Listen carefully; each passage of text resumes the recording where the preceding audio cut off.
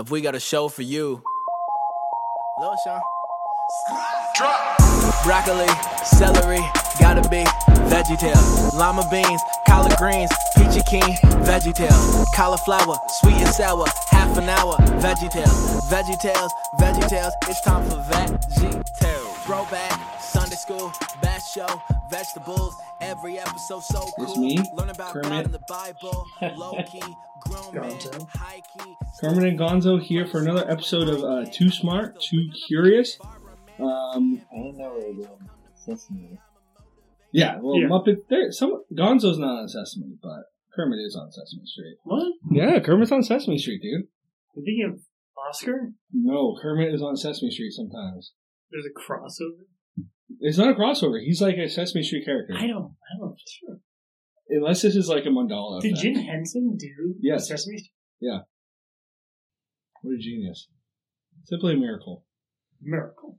Anyways, we started this as a political podcast, and we didn't even post our political reactions to the midterms, so we sort of are failing at our original goal, but we're making some adjustments. We're going to try and do some deeper dives, mostly for editing purposes. It takes the longest time to edit these. So we're going to try and figure out some topics that are not so time sensitive, because we were finding that we would do an episode on something, and within 3 days that would be an old story because the news cycle has started to move so fast. So yeah, that's where we're at now. Gonzo, any perspectives on that? Thoughts? No. Okay. No. All right. Well, this week we have. I can let our guest introduce himself since we don't know his pseudonym yet. What's the one puppet that goes meep meep meep? Oh, I don't know. Beaker. Ah, Meep. I guess I'll be Beaker. All right. So we're joined by Beaker Hello, meep meep, meep, meep. today for a discussion on veganism. Oh, Oddly controversial topic. I've found, knowing a few vegans, vegetarians in my life, people have strong reactions to it. Sure. So that's something I'd like to, find out a little bit about. Gonzo, how about you?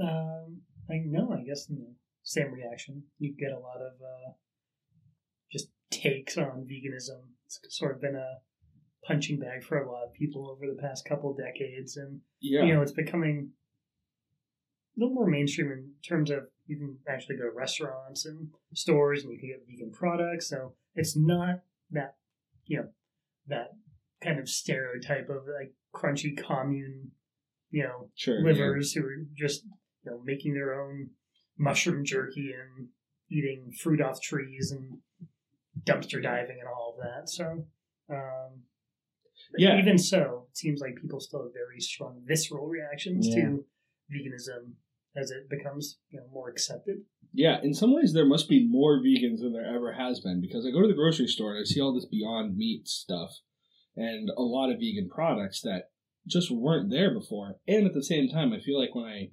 veganism comes up, you get these people get angry about it. Like there's an aggression behind the anti-veganism.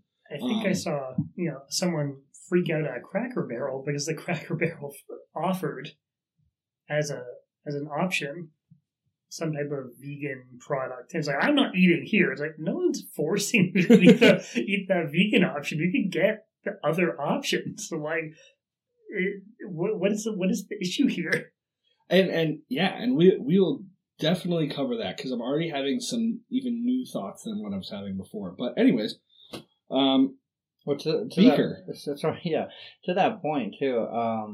I have noticed that there is, like you said, a visceral reaction when you are specifically defending the rights of animals.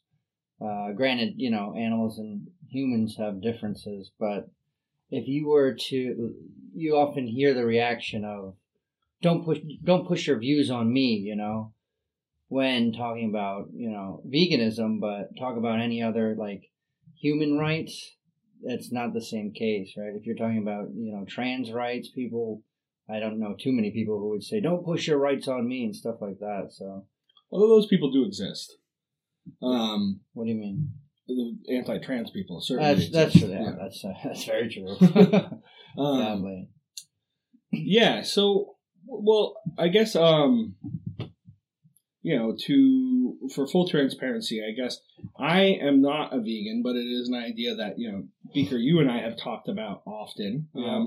I would say I'm veg curious. I'm sort of interested in maybe dabbling and trying some veganism, but personally, like the effort piece has been the biggest resistance for me. Like it seems like kind of a pain. Mm-hmm. But I'd love to hear your story of how you became a vegan, or if you've always been a vegan, or sort of how you became how your start in veganism, or your story of veganism, I guess. Yeah. I mean, I grew up eating meat and dairy. Oh, by the way, yeah, the definition of veganism, is abstaining or not participating in anything that reasonably comes from an animal. And that's usually when dietary comes to veganism, is not eating meat and not eating dairy. And then eggs fall under it. And for some people, honey falls under it. So it's a lot of times it's an ethical thing, but a lot of people also do it for dietary reasons and planetary reason, right? It reduces the rapid climate change as well. Have you always been a vegan? How did you make the change? So I grew up for maybe close to 30 years eating meat and dairy. It's fine. I used to pound eggs like at my peak, it was more than a carton a day. It was madness. It's a lot of eggs. It's a lot of eggs, yeah. But they're not that good for you. So then I switched to vegetarianism. I held that for a while. It was sometimes hard to do it, when I traveled. And then I moved to New York, and we walked through a vegan protest, and they showed these videos of the way they treated the animals and all the torture and killing of them. And from that day forward, I was like, I gotta eat vegan. I think it's a moral imperative or obligation. So I have yet to, I eat meat or dairy by accident, but I've yet to consciously consume it. So the videos are what convinced you, like seeing the images. Yeah, I think that was, and that says a lot to how to convince other people. I know some of the vegan protesters will set up, I think it's like a cube of suffering or cube of anonymous or something. So they just set up somewhere in a park and they just have the videos running, and I think that's a pretty good strategy. But yeah, it's been like 4 or 5 years, I think. That's pretty intense. Yeah. It's a good one. Yeah, it's not bad. I'm proud of it. It's not, like people said, it's not always easy. Restaurants are sometimes hard, but how is the experience transitioning? So you originally started at vegetarianism. Yeah. How did that start? I think I to be honest, not the best memory, but I think just caring about the animals and it's a 1-to-1 thing. Or the thing is, like, people say, I'm an animal lover, but at the same time they'll be eating a hamburger at the same time. So it's the question that your or my boy and you got to talk to or listen to Ed Winters or Earthling Ed. Mm-hmm. He says the biggest question, or one of the kind of things to think about, is what has more value, an animal's life or the kind of 20 seconds of taste perception that you experience when eating it. When put that way, it does. There is a shame that washes over you, I feel. That's the thing. Nobody wants to be told you're doing something bad, And then, again, like, I think people who eat meat or dairy aren't bad people. And the industries go out of their way to make sure you don't think it's a bad action. You don't know what's happening behind the scenes, but it's pretty bad. I think people are very much far removed from understanding what goes into getting meat to their supermarkets, to their plates. That's probably why there's that level of effectiveness with that cube of suffering you talked about. Yeah, I forget what it's called. But just people don't know what's happening behind the scenes, and that's the price those animals pay for them to get convenient, cheap meat for themselves. And it inconveniences them to think about that, I guess. Yeah. Yeah, so why don't we dip a little bit into the philosophical aspect of veganism? Sure. Now that we have a little perspective on your experience, and it sounds like the choice for you was a moral one. But from the little that I've read and the little I've talked to you about it, it sounds like there's actually more philosophy around veganism than I really realized. Mm-hmm. I sort of thought it was a straightforward one-to-one. Okay, these people, care about animals more than non-vegans do, and that was sort of it. And I think you can boil it down to that, but I think there are some philosophical arguments for veganism. Do you have thoughts on any of those? Sure. Let's find it. So the strongest argument for veganism that I found is, 1, we shouldn't be cruel to animals, i.e., we shouldn't harm animals unnecessarily, which is like the key word. 2, the consumption of animal products harms animals. And then 3, the consumption of animal products is unnecessary. So that's where the big, I think, people get hung up with it, right? People say, eating, I have to eat meat to get protein. I have to eat dairy. Part of the, a healthy diet, or how I get big and strong, but that's not the case. Like the science doesn't support that? Yes. So for the healthy argument, it's just not true. The American Dietetic Association, the largest body of nutritional professionals in the U.S., formed of over 100,000 certified practitioners, has categorically stated that a vegan diet is healthy, safe, and nutritiously suitable for humans in all stages of life, which includes pregnancy, lactation, and infancy. It's also supported by the British Dietetic Association and the NHS, or National Health Service, in England. And you want to keep going? Well, no, it sounds like this is based off an argument that you get often. Or a rebuttal that you get often, which is that, it is natural and healthy to eat meat. You would say that's not the case. No, I think, essentially the overarching argument that I want to put forth is even if it was the most healthiest thing, even if it was good for you, which, I'll go into the studies, if you want, but it's not necessary, right? We have alternatives. We have vegetables, fruits, peanuts, whatever, even these, like, they're not the healthiest, but the alternative meats, which are very salty or saturated fat and stuff, but that's like the Beyond Meat products. The Beyond stuff, the fake sausages, the fake ground beef and stuff like that, and the alternative milks, right? The almonds, the rice and stuff, all that fun stuff. Can you swear on here or not? Yeah. Okay.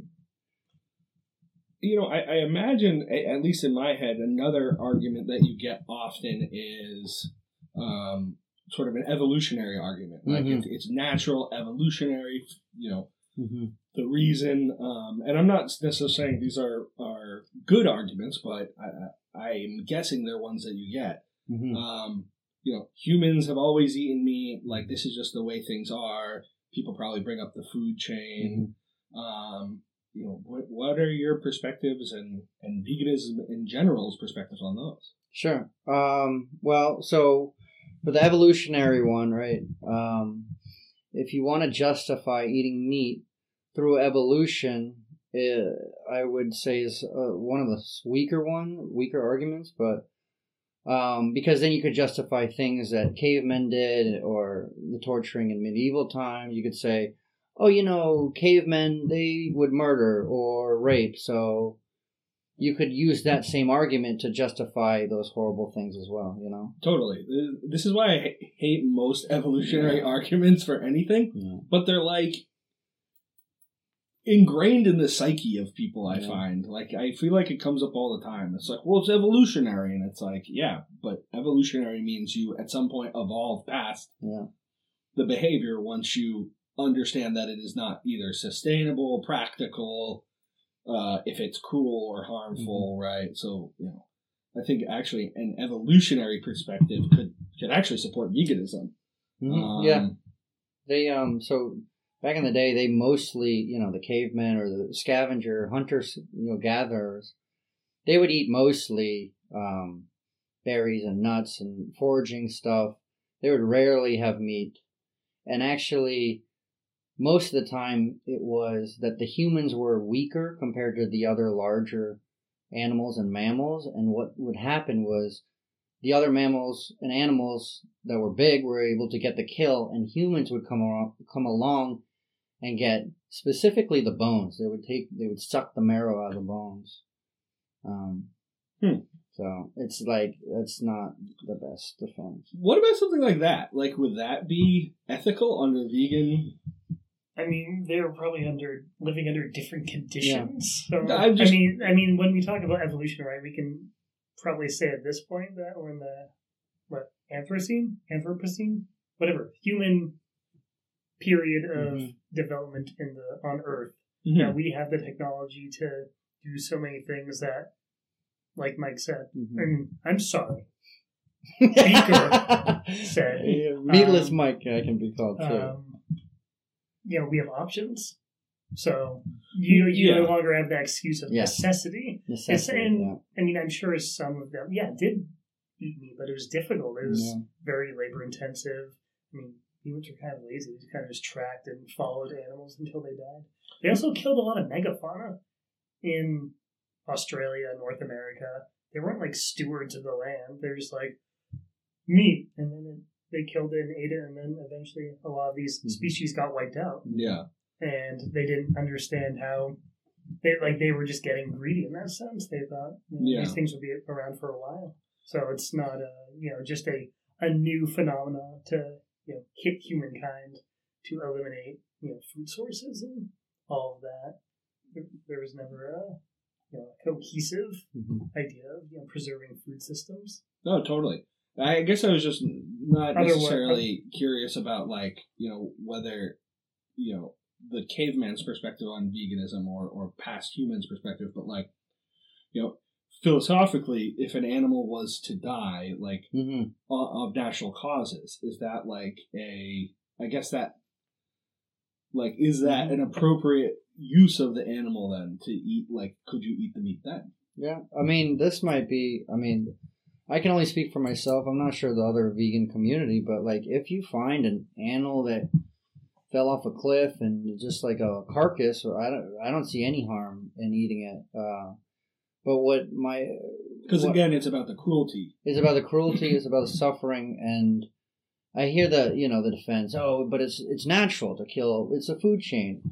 There is nothing natural about the current state of the big farming industries, the big dairy industry. That is like anywhere far away from nature. There's nothing natural about the way that these chickens and cows are raised and cultivated, I guess. I completely agree with that. It's not like having a cow or two and protecting it from outside elements and predators versus crabbing them into just crammed together. They're ridden with disease, filled with antibiotics. They're eating foods that they're not evolved to eat, like corn and soy. Yeah, it's just not a good mix. Yeah, and I think focusing specifically on the cruelty is fascinating to me because it's incredible how our society and culture is able to dissociate suffering from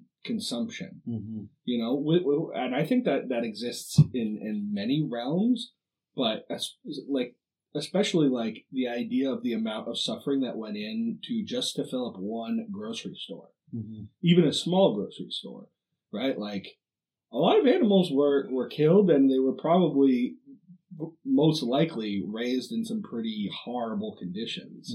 You know, like what are some examples that you've heard of about? Sure. Or what are some examples you've heard of in terms of like the kind of mass produced food? Sure. Like what kind of things? Would you like to hear cows, chickens, sheep? Which one? I haven't heard sheep actually. Yeah, sheep. let's go with some sheep. So, I'd like to hear the chickens pigs are because I good eat a lot too. of chicken. Chicken? But let's do sheep All first. right. So sheep. I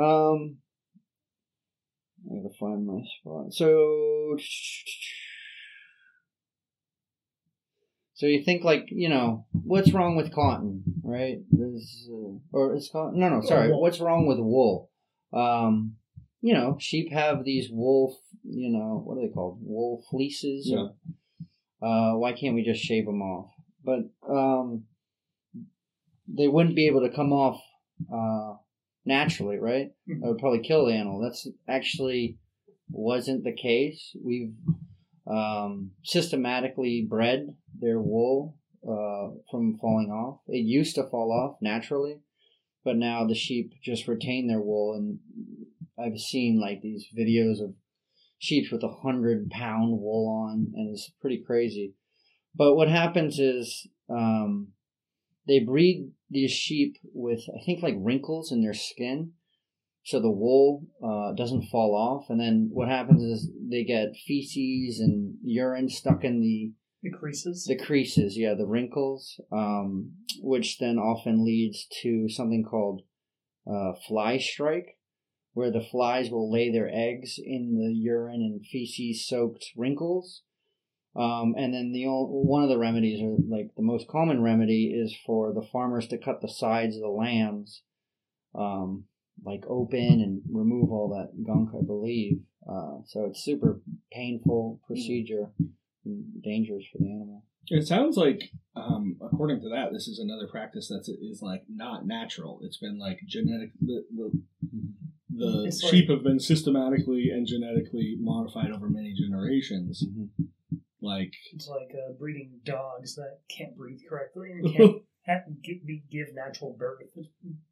We do that too. Yeah. Yeah.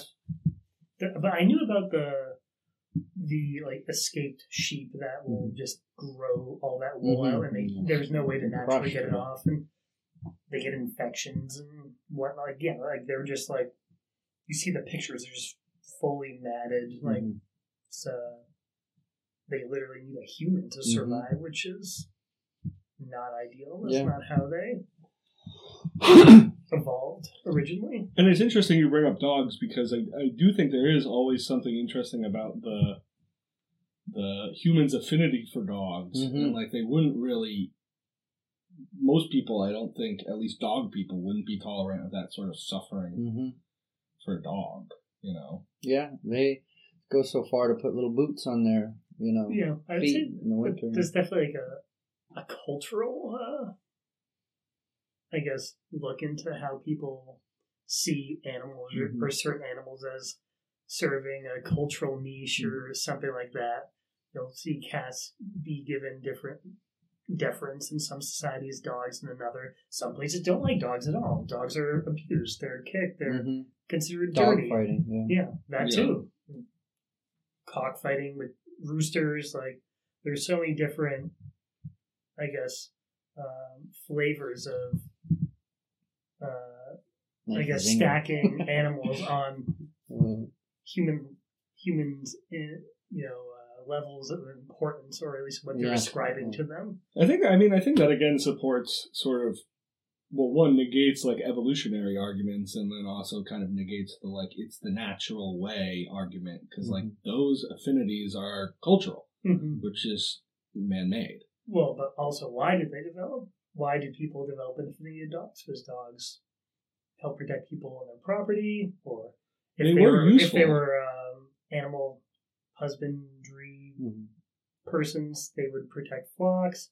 Maybe cats were good, because maybe if there were rats around, I don't know. They were useful, but arguably less useful. Oh than yeah, a sheep I'm not protecting wool. my flock anymore. So. You know, like a sheep producing wool probably kept more people, warm and safe. Mm-hmm. You know. Okay, so let's hear some of the other ones. Well, just I want to piggyback on please. that. Pun intended.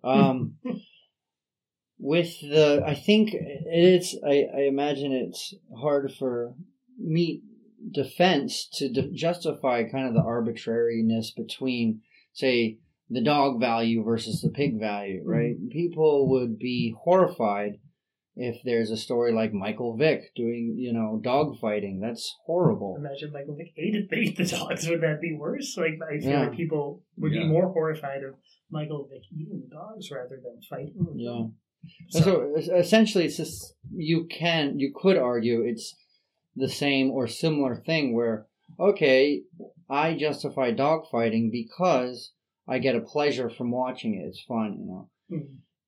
That's not allowed in our current climate, right? But if you say, I get enjoyment from a nice steak, although the, cow has to suffer, that's been culturally accepted. And it's just based on these arbitrary boundaries between animal to animal, right? Mm-hmm. A pig is smarter than a dog. A pig is as smart as a 3-year-old human, but we don't give it anywhere the same kind of rights or treatment. Did you see Okja? I did, yeah. That what was it, a big elephant thing? Or I thought it was a pig. That's why I brought it up. Oh, it is. Yeah, I think it could be. I'm not. It's been a while. Okja. Okja. I think. What is it? A little girl with a pet? Yeah. Yes. I think it was like a piglet or something of pig. Wasn't it big? It was like gigantic, became right? big. Yeah. It's a movie? It's a movie. Yeah. Okay. That's cool. It's a good watch. All right, can I speak to the pigless one? That one's pretty bad. Yeah. Go for it. Okay, so this is a little bit long. Before I do that, can I speak to the healthiness of? I didn't get to say that. The healthiness of meat. So, there's extensive and conclusive research and evidence that links our consumption of animal products to some of our leading diseases and illnesses, including heart disease, certain forms of cancer, type 2 diabetes, and strokes. In the scientific community, there's no dispute around the nutritionally striving on a vegan diet. So essentially, that just reinforces the point that eating meat and dairy is not necessary. So my hopes was that we don't have to do it, right? That's just the overall thing. But you want to hear pigs? Yeah, please. Go for it. Essentially, pigs get their teeth pulled out and their tails cut off to prevent cannibalism due to the confinement and the frustration and boredom of all these pigs.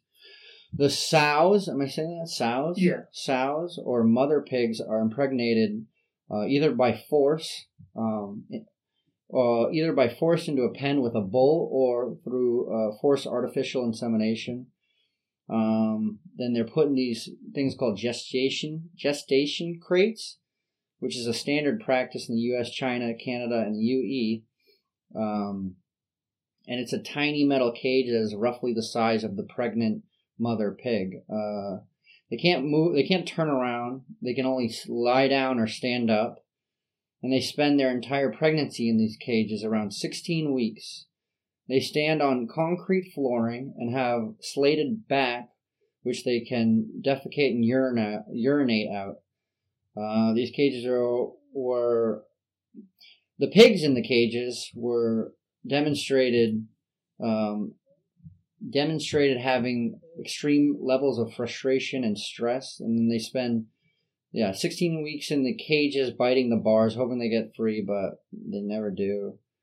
Then they're moved to furrowing crates, so it's basically the same thing as gestation crates, but there's an opening on the side, and this is where the piglets come to suckle for milk. So they're in these cages for like 5 more weeks. And the National Pig Association has been working to ensure that the ban on the farrowing crates is not implemented. So it's kind of sad. All these organizations that were set up to protect the animals are pretty corrupt and more about, making things more profitable. Well, I believe that. Regulatory capture. Yeah. So they claim the farrowing pig crates are used to stop the mother from crushing its piglets by moving around, but the research shown there's no difference between piglet mortality between the farrowing crates and no crate at all. In reality, the farrowing crates allow farmers to house more pigs in less space and be more cost efficient. Then the sows are re-impregnated again within a couple weeks, and the same process starts over. And they do this impregnation and incarceration routine over and over for about 3 to 5 years. And eventually the sows are taken to a slaughterhouse for cheap pork products. You hear about piglets? Okay. All right. I just want to get through this because this it makes me upset. So piglets are often killed because they're too small or they're not growing fast enough. Thumping is the most common human way of killing piglets. Thumping is when they grab the piglets by the 2 hind legs and slam the head on the ground or wall over and over again until you smash the skull in the brain. And then they recorded in one UK farm that it was recorded that they were even thumping the piglets on the bars that their mothers were caged in. Another farm was filmed using hammers to smash the skulls of the piglets, and this is all legal and supported by the National Pig Association. They were even quoted as saying an effective and appropriate way of humanely killing a piglet. And the common way that the adult pigs, I don't even know if they're adults, but the pigs are killed. The common way is their throats are slashed, drowned in boiling water, shot in the head with a rifle or bolt stunner, and oftentimes a gas chamber. I think that's number 1, the gas chamber, which is really horrible. It's really bad. Just to lighten the mood. Yeah. I mean, it's quite visceral hearing that, and I can't help but think that has something to do with the visceral reactions people have to veganism, because people, I think, probably have some sense. I'm a therapist by trade, so I sometimes have to consider the unconscious, and I think probably some people, people unconsciously, have some sense that how we get this meat at the grocery store is probably fucked up in some way. Yeah. And people really do not want to reckon with that. Yeah. Yeah. If they do, the thing is, if you consciously know, how your food supply is made, you have 2 options. You either deny and turn a blind eye and keep doing what you do, or you accept the contradiction that you're an animal lover, but you also pay for the death and suffering of the food that you get. So it's a lose-lose essentially. Yeah, I mean, I don't know. Personally, I think I've accepted that contradiction, but I'm not really quite sure what particularly holds me back. I mean, I hear those examples and I'm like, that's horrible. I don't want to participate in this. And at the same time, that's what it's not. I don't even know if it's an easy fix. Just don't buy it anymore. I know, but it's and that's still, what it comes down to. It does, but I feel like there's more to it. I really do. It is just an effort thing, I think. I feel like more people are conscious about other things they're buying in the grocery store than animal products. Do I really want this type of olive oil? Let me research this. Let me make sure it's not, made in Sicily and then mixed with stuff from Tunisia. But that's just a good point. 99 point whatever 9% of the time that meat is from 5 or 4 meat producers in the U.S. with probably terrible records, and is just kind of magically abdicating your resourcefulness and choice to look a little further into whether or not you want to or do not want to partake in it. Yeah, I mean, I think so. There is part of just liking meat. It feels like a large lifestyle change, and it probably isn't as large as it is in my head. But I don't know. I live in a world where I often find myself accepting myself and others included that like people are not really that rational. Mm-hmm. Like it's not.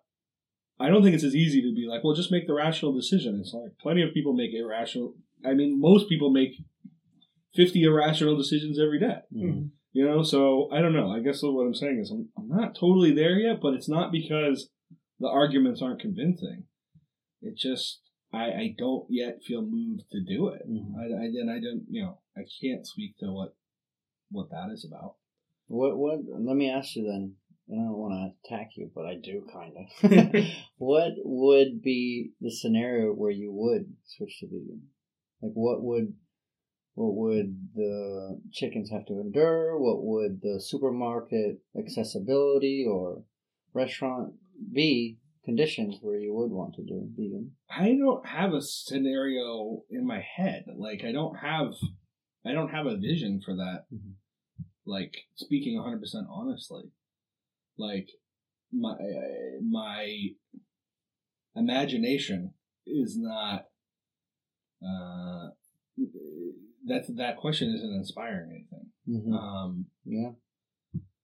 Which I don't necessarily know what to make of that, but like I do know in doing therapy and working with people to get them to change, I know the things that don't work, and like you often can't out logic people or out rationalize people.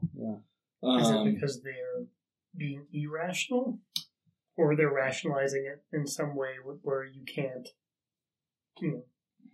outdo whatever pretzels they're making in their head?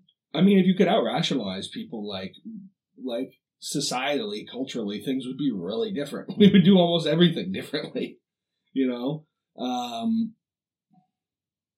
So it's not a matter of convincing or thinking that they're good quality arguments. It's something that holds me back. I don't know. Maybe it's not wanting to be part of the vegan group. Maybe it's overestimating the amount of effort that it will take to become vegan. Maybe it has something to do with social stigma around veganism. I don't really know.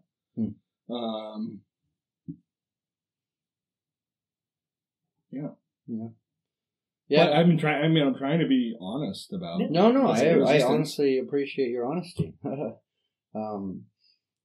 That's what is often frustrating about having a vegan conversation or discussion or debate, because it doesn't matter what stats are presented. It feels like people just want to eat meat, and there's no getting around it, you know? So I think that's maybe, to tie it back, I think that's where the cube of suffering, or whatever they call it, is very powerful, because people see what is actually happening.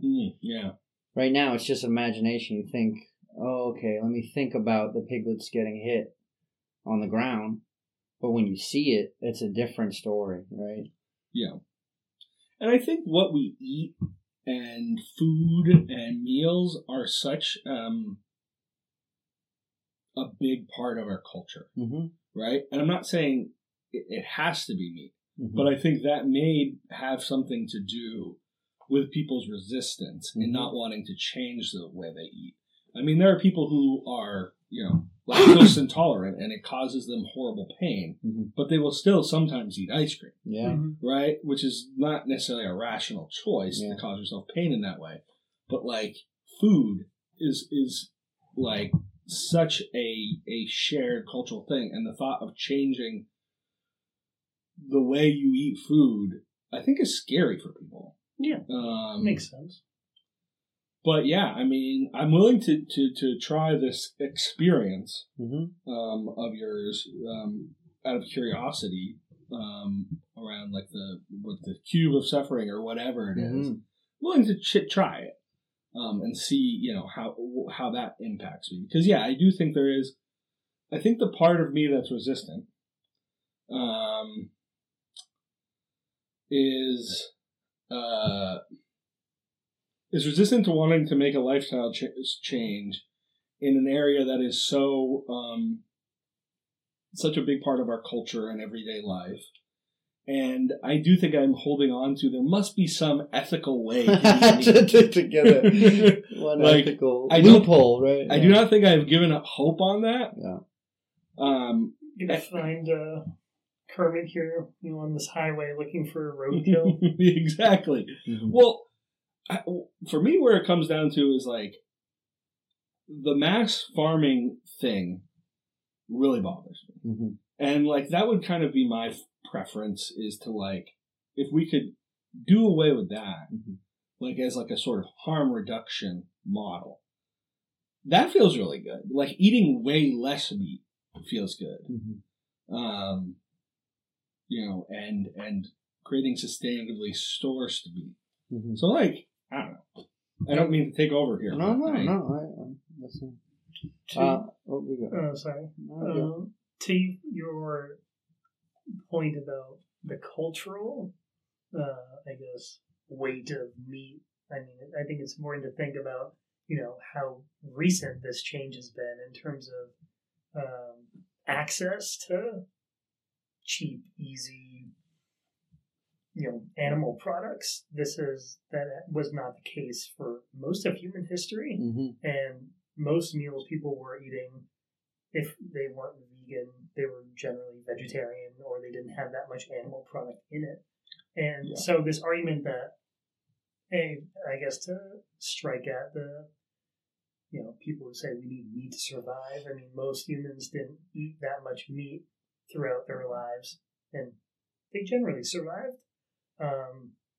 But it shows how fast culture can change. And totally. I mean, is it really that much worse to see it change, for the better in terms of, reducing suffering, probably, increasing the well-being and health of not just animals but humans as well. I mean, it seems like a win-win situation just to cut down, if not try to eliminate wholesale suffering.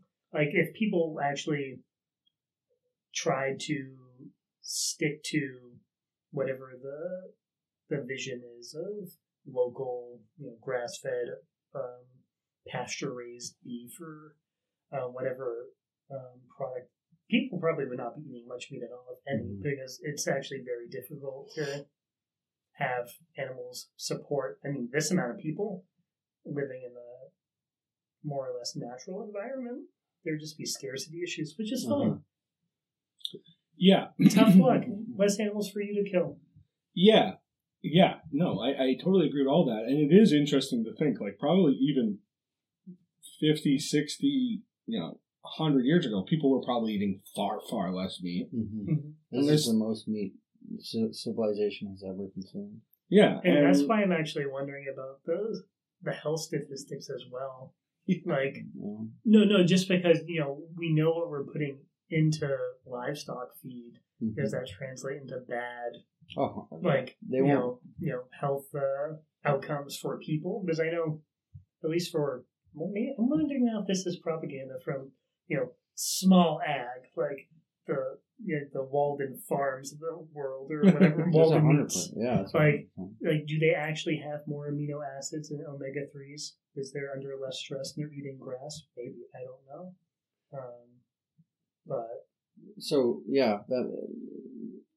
So take chickens for example, right?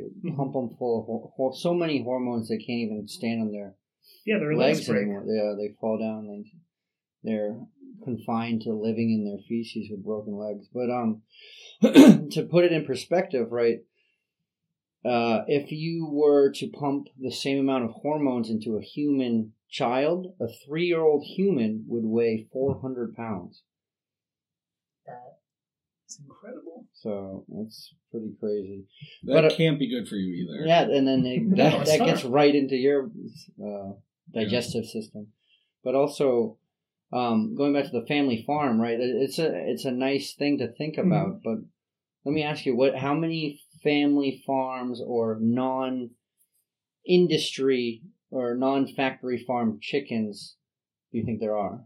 Yeah, no, that's what I mean. Like, it'd be very hard for, like, if all these people who want to go to these small family farms to support their meat and dairy diet, it would be impossible. That's what I meant by, there would be scarcity. Do you know how many there are? And people that would just have to deal.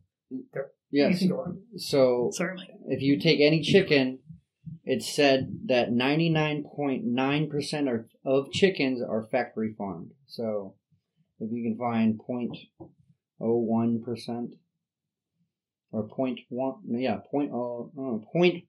0.1% of chickens are not factory.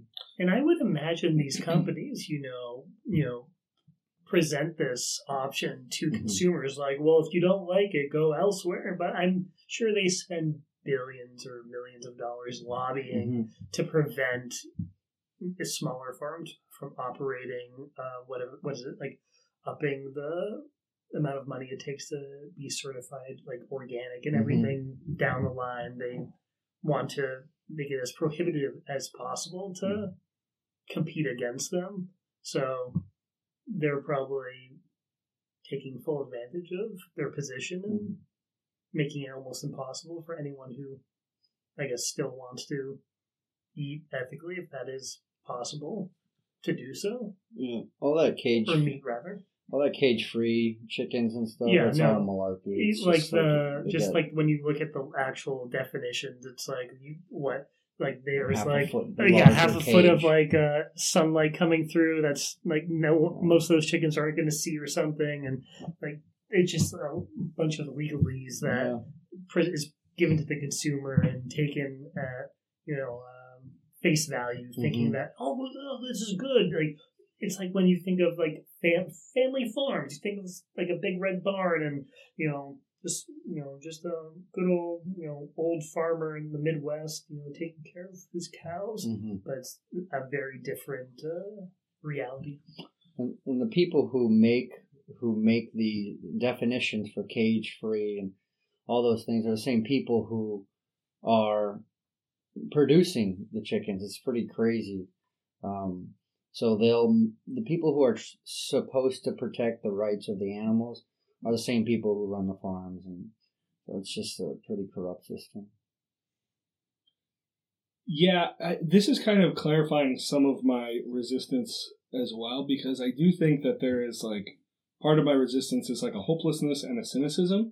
Like as much as I'd like to change these things, like it is pretty demoralizing to like think about and talk about. And I think there is some resistance in me in wanting to take that on because it feels like, okay, well, I could change what I'm doing, but like it's not really going to change much because we have these huge systems and profit centers. So I might as well enjoy my meat and not think about this. And I think that's part of it too. Not making excuses for that, but I do think that is part of the resistance. And I feel that way across the board in a lot of politics lately where I'm like, fuck it, who cares? Like no ethical consumption under all of this? Like, well, you can't, it feels like there's so many things that we can't do shit about that it's just like, then, like, why am I going to invest, like, my time and energy, like, trying to do something about it? Well, I mean, it's not even trying in a sense. You're just making a different choice. And I mean, downstream, I still have to do some stuff differently, but I think when you frame it as just, being conscious of the choice you're making, it becomes a little bit easier, just breaking down into parts. If this, that, so why not this? Sure, I might have to learn how to bake beans and... Yeah, I mean, again, to be cynical, I think a lot of people like to think, like, and we'll use the, even though I hate Hitler comparisons, I think a lot of people like to think that they would have, stood up in Nazi Germany and been part of the resistance, and I think we all hope we would have been that, but the reality is probably a shit ton of people wouldn't, right? Like people just go with the flow even though they know immoral things are happening. I mean, we do it in this country every day with a million fucking things, like... There's this Cultural hegemony. This is Gramsci, cultural hegemony, exactly. It always comes back to Gramsci or Foucault. Those are my two people. But, I love Foucault. but they didn't really offer too many solutions to things. They offered analysis. So I appreciate that veganism is trying to offer a solution. And I guess that brings me to like where I think we can start to close things out is like, what are your techniques for evangelizing, I guess? Like, Evangelizing? What do you mean? Like, bringing people into veganism in the community. Like, what are your techniques? What do you find works? Mm-hmm. What do you find is appropriate and not? Like, do you get burnt out on it? Sure. Well, to rewind back, do you mind if I... Yeah, respond to whatever you want. Yeah. So, I do feel that same frustration and helplessness, right? If I say I go to a voting poll and I vote for the person and they don't win, it's like, why did I even vote? But when you get an order of buffalo wings, how many wings are average order? Yeah, like 6 to 12. 6 to 12. So that means that at least 3 to 6 chickens had to be killed for you to get those wings, right? And where we live in a capitalist society where what the consumer wants is what is supplied.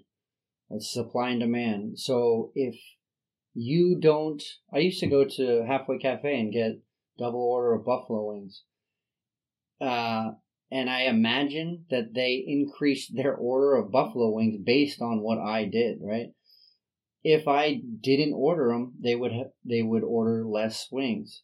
So I do feel like we have the power to influence what is the industry. The meat and dairy industry are only there because we keep buying meat and dairy. If we stop, then they would stop. It's just it's as simple as that. When the powers that be for like political stuff, that is more out of our control, you know. I thought I explained it right. Yeah, no, I get that. I also feel like, you know, the we thing, like the collective change, like I would actually hop on the movement if there was a significant movement that I thought would change and reshape how we eat and how we get food. It just doesn't feel like... Well, there's only one way to get that movement going. It's got to join. And then someone who just said what you just said will hop on as well, possibly. I'm telling you, I'm too cynical. I don't believe it, dude. I don't. Like, and I'll consider it. Like, I'm not shutting anyone down. Mm-hmm. I'm just saying that is a large part of I think what I reckon with is just like, with lots of things, like whether it be fucking recycling or whatever it is. Like, it's just like, why, this doesn't fucking matter. It's very nihilistic, but like, it doesn't feel like the individual can make that much of a difference. And it doesn't feel like there is like really truly organized collective movements that have enough power to actually make the change that is necessary. And I think I'd like to see the change. You know, not just participate. I mean, well, you are, right? I mean, you see more restaurants offering, you know, vegan options. You see vegan restaurants popping up. I mean, there is a demand, and that will keep growing as time goes on. That's true. And it will compete with, you know, animal products. That's true. So, and I agree with Beaker here that, you know, you would like to think that maybe if it's just you or maybe a few other people, you know, order something or don't order something, that the restaurants will be price sensitive enough to, you know, make changes on their behalf, and that would shift possibly, you know, the choices that people make in the future. But again, I don't feel like the gratification of making the switch, in my mind, maybe it is, but in my mind feels worth making the change at this moment. Is it possible to have the intellectual kind of rationalization where if you don't eat that order of wings, then it's quite possible that 3 to 6 chickens were saved? I don't believe that to be true. But that is what is happening, right? The less meat and dairy that we order, Yeah, maybe. I don't know. If enough people stopped ordering those buffaloes, boneless buffalo wings at Halfway Cafe, they would eventually take it off the menu. That's pretty one-to-one cause and effect, right? Okay, I think I understand what Kermit's saying. For instance, I was in Armenia and my host family took me out to a restaurant for Easter as a fish farm, and they chose the fish. They thumped the fish. Mm-hmm. Fish is now dead. You don't think there's a direct change with you It's not hard to ordering see, something, yeah. but for, I guess it wasn't me as my host father who chose it. If he didn't say fish, that fish right there would have still been alive. You don't think there's going to be a direct change because of your choices. It's different than that example. That's why I'm trying to. I haven't. It doesn't feel like that 1-to-1 ratio doesn't connect with me because, in my mind, the chicken's already dead and it's already there. And whether or not I go to that restaurant that night, like that amount of chickens are dead. Like I get that you're going to be a very small part of the movement. And like I said, like if it seemed like this is the direction society was heading, like I don't think I'd have that much resistance. Like I wouldn't be protesting against it and be like, fuck that, let's not do this. But like I kind of just believe that like the difference that the individual makes is not enough for me. It doesn't create enough gratification for me to make the change. So I mean, the gratification is I guess that you make a good point because that is where we're talking about, the disconnect between how it's made and then what you do as an individual. But I wanted to put forth maybe like a thought experiment. Take a day, a nice Sunday, you either go fly fishing or you don't, right? Whatever you catch is dead and killed and suffers from the hook that goes in its mouth, and then it either suffocates in the air or flops around in the bucket or whatever. Versus you just don't do that and you spare the lives of however many fish that you caught. That's a pretty 1-to-1 comparison, right? Yeah, but again, I think this goes back to the point of like, you can beat someone over the head with rationalizing, and you can try and use mechanisms of shaming people into changing their behavior. Yeah, and essentially, I think a lot of what veganism does is like tells people like what you're doing now is bad. Don't be bad, right? And humans don't change when that's the case. Is this therapy coming in? Well, they in my experience, they don't change when that is the mechanism of change. Unless there is, they may make a change, but they will not be happy with the change. Like, you need to get people to buy in and separate it from making them feel bad about their choice. If that makes sense. How do you do that? That's what I don't know, but I think that's sort of the net. Well, I guess in therapy, like you actually help people sort of understand, how this problem has come to be, how it has shaped you, and then you sort of open up the space around like the choices they have and like whether they want to make these changes or not. Right?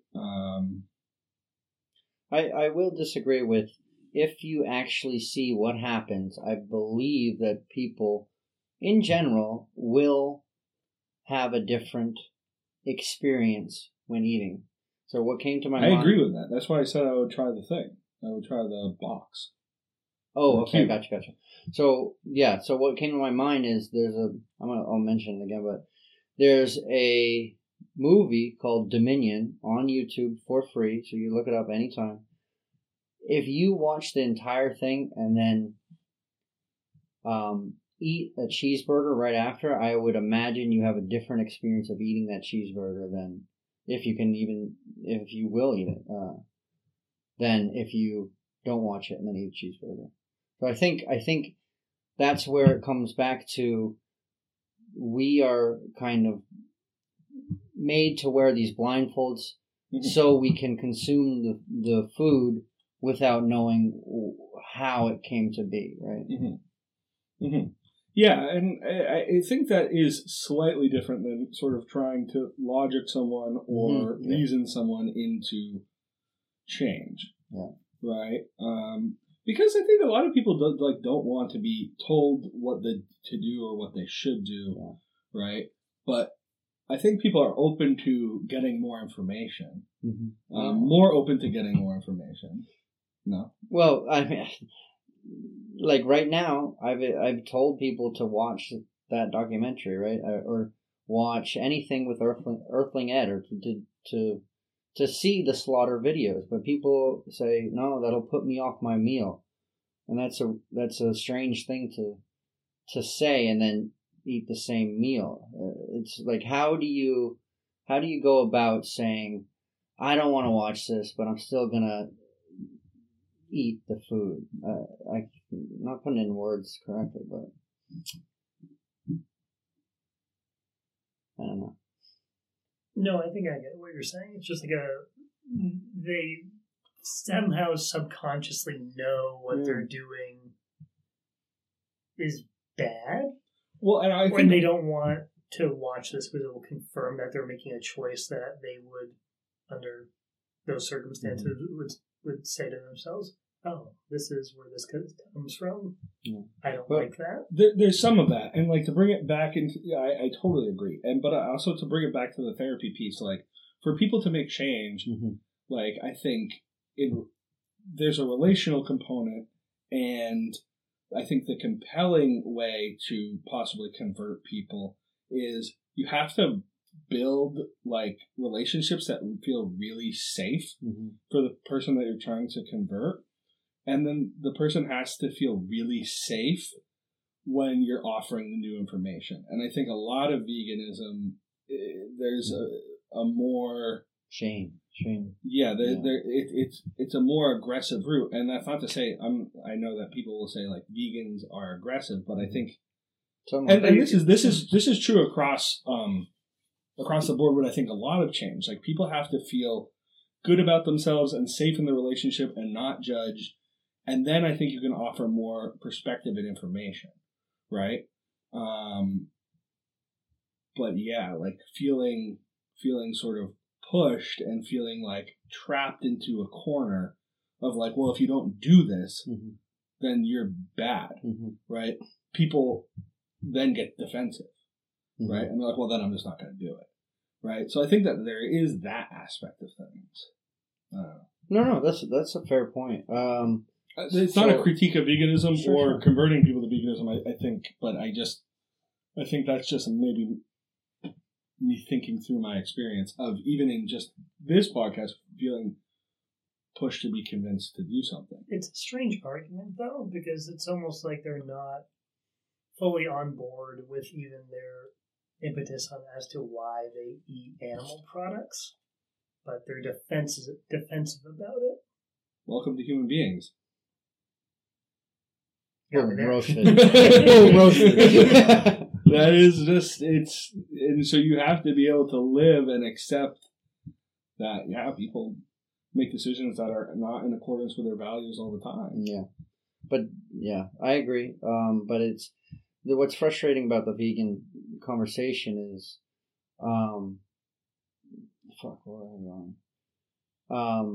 say, hypothetically, I had a friend who was like, I feel safe talking about this, right? And they wanted information. Say I were to present that video, I don't know how many people would actually want to see the video and see what's happening, right? So that's the information provided, but they don't want to see it, willingly. Yeah, well, I think that also makes sense because it's like comfortable to maintain your own ways and not know, and I think plenty of people feel comfortable in that. I'm not saying it's moral or right, but like again, like, people like to believe that they would, like, not go along with, you know, a Nazi regime. But lots of people would be like, well, that I don't want to do that. Like, I'm just going to go with the flow here and just keep doing what I was doing before. You know? And yeah, so I think that is part of it. Yeah. And I'm only trying to have this discussion because I think, like, you know, this can be applied to other things. You know, veganism, you know, if we think about these things and try and figure out mechanisms for change on a societal level, you know, it could be applied to veganism among, you know, other ways of changing things for the better and making things better for people. Well, I think with the ethical argument around reducing suffering in a utilitarian sense, that's kind of what ends up becoming, you know, the main point, just reducing some type of suffering all around. There are plenty of different ways to do that, not just, you know, reducing or abstaining from animal products, but, you know, energy production, housing, conservation, cars. I mean, it can go on and on. Yeah. To, you know, how you interact with the world or and like, other people. Even if you think about meat as an addiction, right? Like, thinking about, like, working with people who, you know, have issues with using substances or alcohol. Like, most people who consider themselves alcoholics, like, initially it was much more palatable for them to, like, reduce harm and figure out ways to, like, in their minds, at the beginning of their journey, they're like, well, how can I make my alcohol use more sustainable, but, you know, causing less suffering for people in my life, whatever. Like, they need to take those steps, right? Try it out, put a foot in the water, right? And I think, you know, that may be a pathway. Like, I feel much less defensive around, you know, the arguments for, like, sustainable meat consumption, even if it's not practical, which I think, you know, the metaphor of the alcoholic actually resonates with that. Because for most of those people, eventually at some point they go, okay, I just can't fucking do this anymore, you know? But, I don't know. Those are just some of my thoughts. I do want to go back to the Nazi scenario. I think is not the one that I would use because, you know, sometimes it was out of necessity, right? They would be killed if they didn't join. That's true. But I like to think of, this is probably going to trigger a little bit, but imagine you were back in the slavery times, right? Where owning a slave wasn't necessary, but it was convenient and it was profitable to produce cotton and all that shit. If you were back in the slavery times, would you own a slave? If it was culturally accepted, it was profitable, but it wasn't morally acceptable theoretically. I argue most people would. Yeah. Like, I think most people would. In fact, to that point, I mean, even, like, people will just say that's what people did back then. Yeah. It's like, no, but there were also abolitionists back then. Yeah. So there were still people at that point saying, wait, I don't like this. Yeah. Even though it was, you know, fashionable at the time to not kind of bat an eye at it. Yeah. So, I mean, as I'm trying to be a realist, I would like to say that I wouldn't, but, like, you don't know, right? And with being presented with the benefits and wealth of owning slaves, I think most people rationally, again, would be like, well, this benefits me and that's what matters, right? And I think getting buy-in on something like this, like, you have to, you know, focus more on the societal benefits and the planetary benefits than, like, the individual gratification. Because I think most people feel pretty gratified doing immoral things at times, too. Like, there's a lot of people who feel emotionally gratified by eating meat, even if they know it's bad. And there's a lot of people who feel emotionally gratified by, you know, giving someone the finger in their car. You know what I mean? Like, they're, you know, so it's like, it takes, I think, a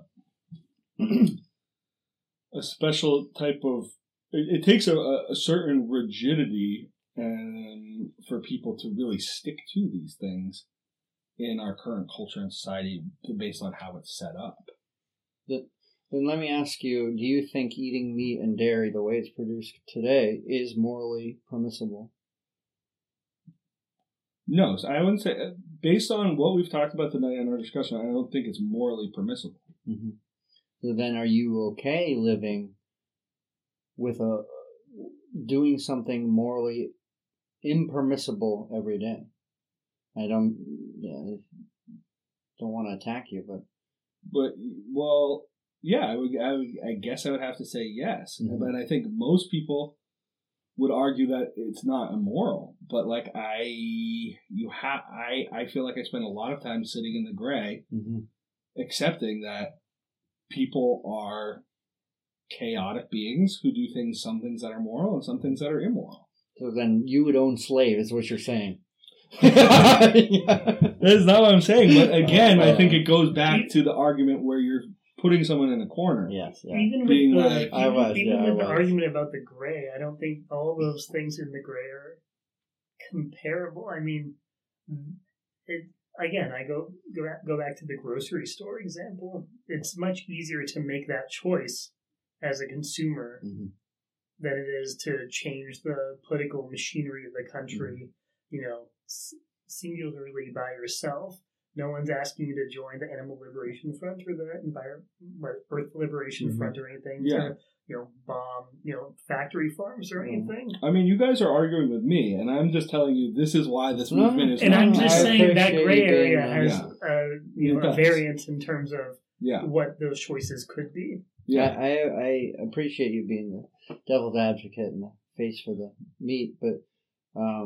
Well, I don't even feel like I'm being the face for the meat. I'm trying to understand the psyche of mm-hmm. why people continue to do it by exploring my own resistance to it. Mm-hmm. Mm-hmm. And I'm trying to do it in a sort of open, humble way. I think you explained it pretty well. Most people are not consciously making choices every day. They're making so many choices without... myself included. You just do things because you do things. You're not. You're not. Like partaking in introspection of every action you take.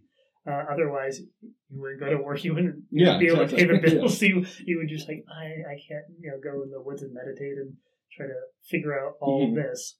And it's very overwhelming at times. Like there's so much, especially when you're presented with the onus putting on you of trying to prevent suffering. Mm-hmm. You have to look at every action. It almost feels like, and is this thing going down the line or up? Is this inflicting suffering somewhere? Mm-hmm. You almost you have to watch your step, making sure you're not stepping on bugs or anything. Like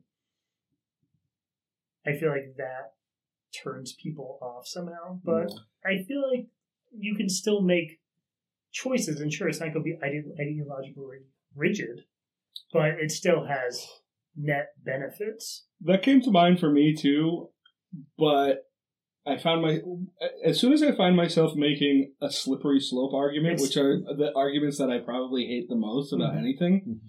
that actually having that insight, I was like, okay, maybe I need to look more into veganism, because anytime I'm presented with a slippery slope argument, it annoys the shit out of me.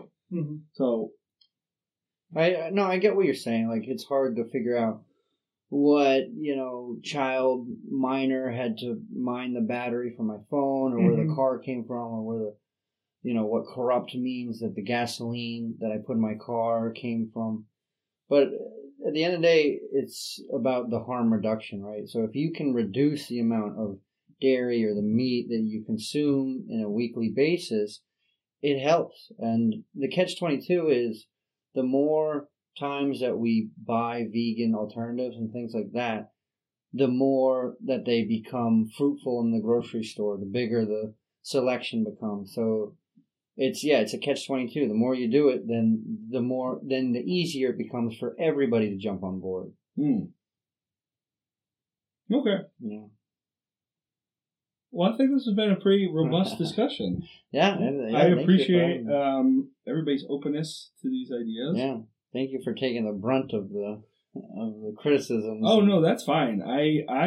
Yeah, it's something I'll look into. Mm-hmm. But like, if I'm being honest, I still have some resistance to it that is probably irrational. Yeah.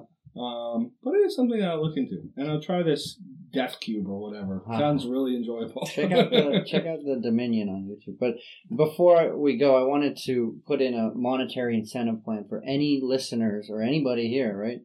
So I am willing to give $100 to the first 5 people that watch the entirety of the YouTube Dominion, free on YouTube. $100 in your pocket, no questions asked. $200 to the first 5 people that read or listen to the Earthling Ed or Ed Winter's Veganism or Vegan Propaganda, which is a book.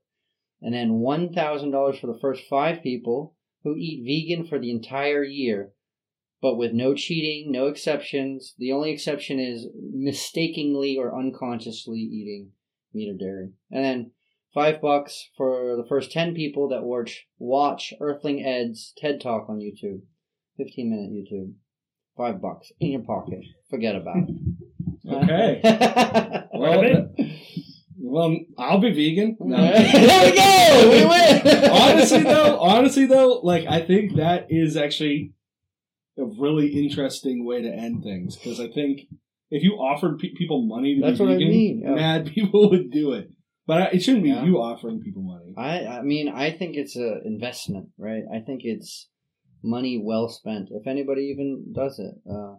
I tried it once on Facebook. Zero what? People. Yeah. It was like... You're a noble guy, Mr. Beaker. No, I don't think so. It wasn't... I appreciate how much you... your commitment. Thank you. I appreciate you having me on. This is a blast. Thank you for having me. Yeah. Well, yeah, I think we'll have to figure out what our next episode is, but I think this will be a good one. Agreed. Huh? Closing thoughts? Ain't no telling what I'm feeling beyond. Hey, I'm beyond all that fuck shit. Hey. Hey, lil' mama, would you like to be my sunshine? Nigga, touch my game, we gon' turn this shit to Columbine. Ice on my neck cost me 10 times 3. $30,000 for a nigga to get free. I just